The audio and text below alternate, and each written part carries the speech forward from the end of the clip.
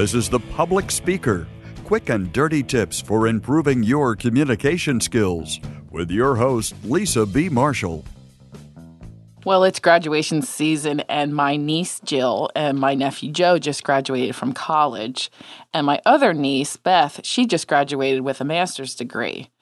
All three are starting a new chapter in their lives. Jill is moving out to California. She's in search of a production assistant job. And if you can help her, please let me know. That would be helpful. Joe already started his new job as a mechanical engineer, and Beth hopes to be a guidance counselor in either Virginia or Maryland. And they all will be starting jobs soon. And that got me thinking about advice I wish someone had shared with me before I started my first job.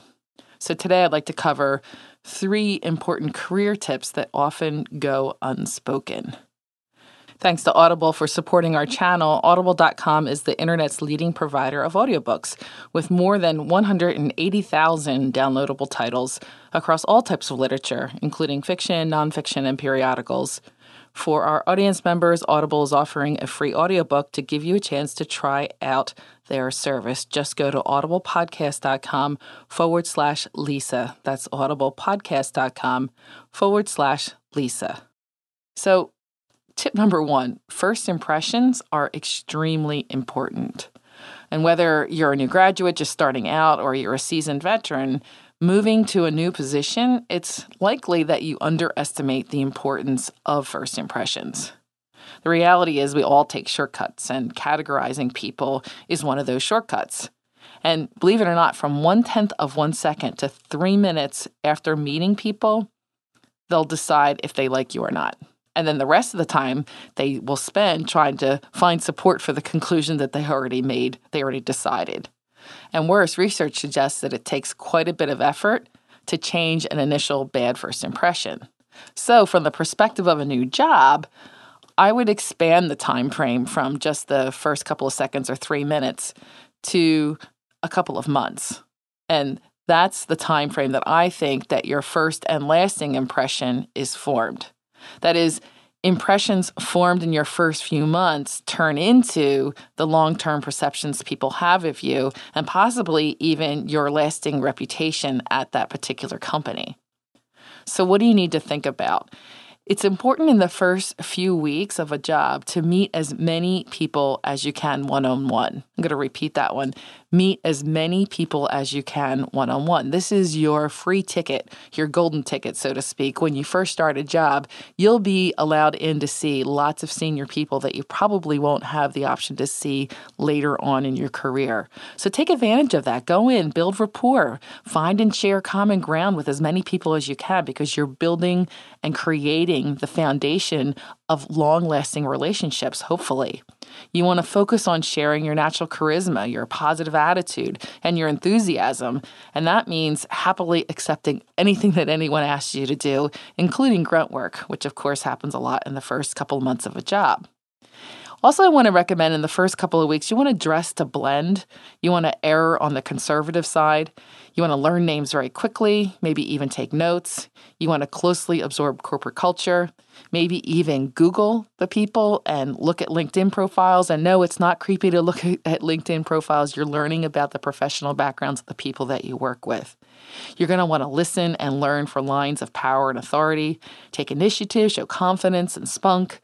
Be a team player and volunteer to help other people. Volunteer a lot, as much as you can. Work longer hours.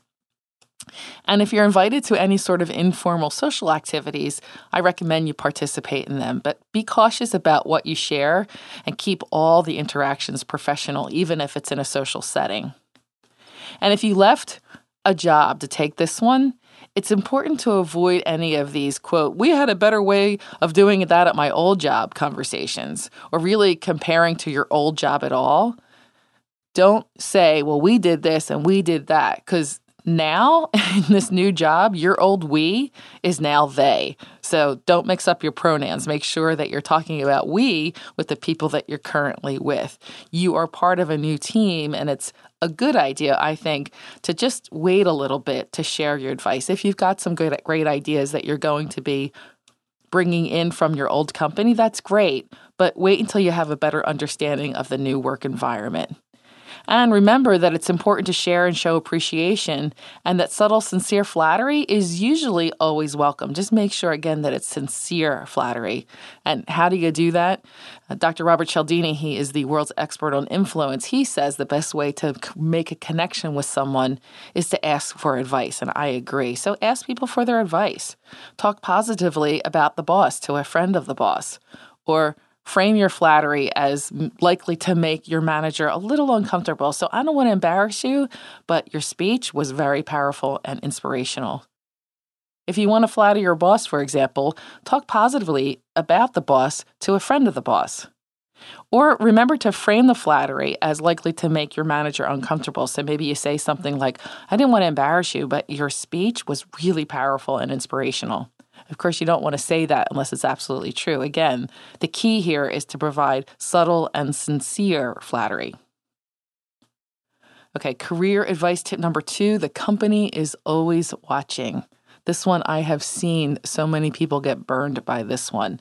Remember, the company keeps a record of everything you do while you're using the company computers and the phone. So every phone call, every text, every mail, every document that you create.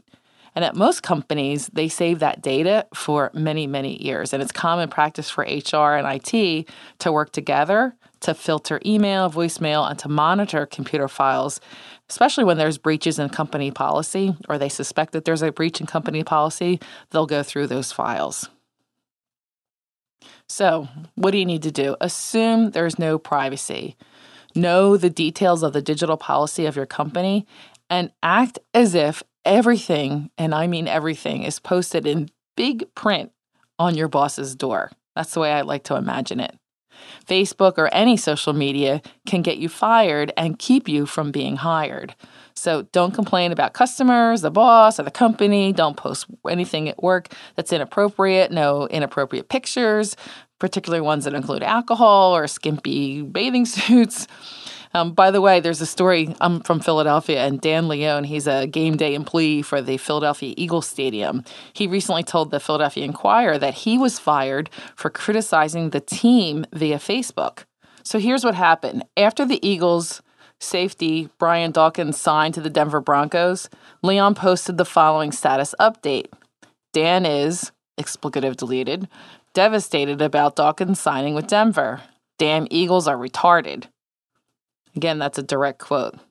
Days later, Leon said that he was contacted by the team's director of event operations regarding his Facebook post. Leon deleted the post, but he couldn't save his job.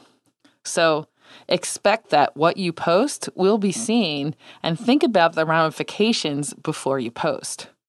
Don't say anything that could be deemed inappropriate or it could be viewed as a complaint. Double-check your privacy settings and assume that whatever you write will be posted in big print on the back of your boss's door. Yes, I said that twice already. Whatever you say or write, imagine being in big, huge print on the back of your boss's door. So tip number 3 is pay attention to special projects. And my dad shared this next bit of career advice with me. Very early in my career at General Electric, I was assigned to a special project. And when I came home and told him that, he said that being assigned to special project either means you're a rising star or a falling star. And what he meant by that is companies often use special projects for 2 different purposes, either to quickly increase the responsibilities and salary of high potential employees, or to move a problem or low-performing employee out of their current role so someone else can step in. So what's the fix here? Always be hyper-aware of your work situation.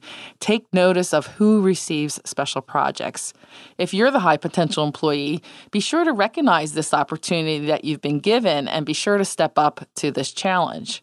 If you're the employee that got moved and your main responsibilities have been taken away, then it's probably the time to freshen up your LinkedIn profile and your resume. Even if you're neither of these, it's still important to pay attention to whom is assigned to special projects, as this is an outward signal of the political landscape in your workplace. Although these 3 bits of career advice may seem obvious to some of you who are more advanced in your career, I know from experience that often people don't put enough emphasis on how important it is to understand and always follow these unwritten and often unspoken rules of the workplace. It's often when we aren't paying close attention that we run into trouble. Thanks to Audible for supporting our channel, audiobooks are a great way to listen when you're busy, when you're on the subway, on the bus, doing chores around the house, or you're going to the gym, running errands, or for me, when I'm shopping, because I hate shopping. But Audible makes it fun because I get to hear audiobooks. And right now, for our audience members, Audible is offering a free audiobook to give you a chance to try out their service. One book that you might want to consider is the book that our book club is currently reading. It's called What Alice Forgot, written by Leanne Moriarty. And it's basically a novel. It says, what would happen if you were visited by your younger self and you got a chance for a do-over?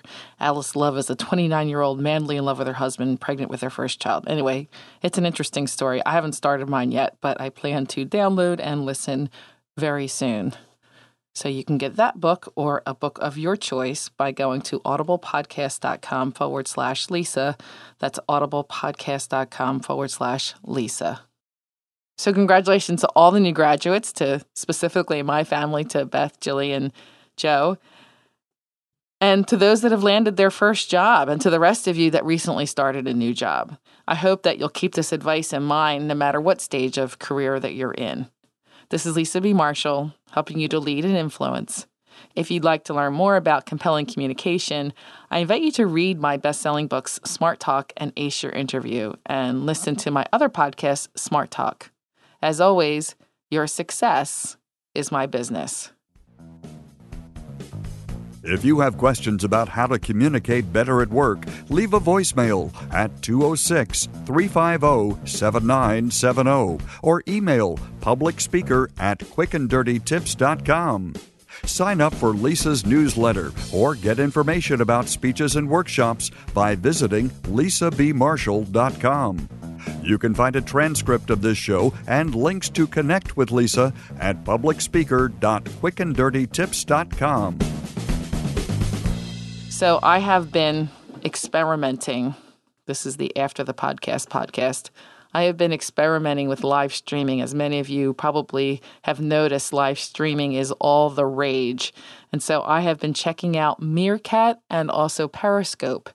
And in fact, today I tried to record this episode using Periscope, and because I was using a whole new system here, I kept getting logged out of my files, and so I couldn't actually complete the recording. So I apologize to those of you that were on the recording. In fact, there was a couple people's names that I recognized from interactions on Facebook.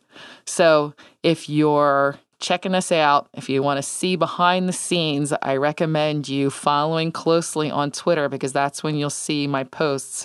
I'm pretty much in stealth mode right now doing some recordings, but we will have an official rollout coming in the coming weeks with a nice fanfare with some giveaways and some really cool activity with this behind the scenes. But for now, I'm just checking it out and experimenting, so you get to see me really, really behind the scenes. So again, that's Periscope and Meerkat. I'm switching between the two of them.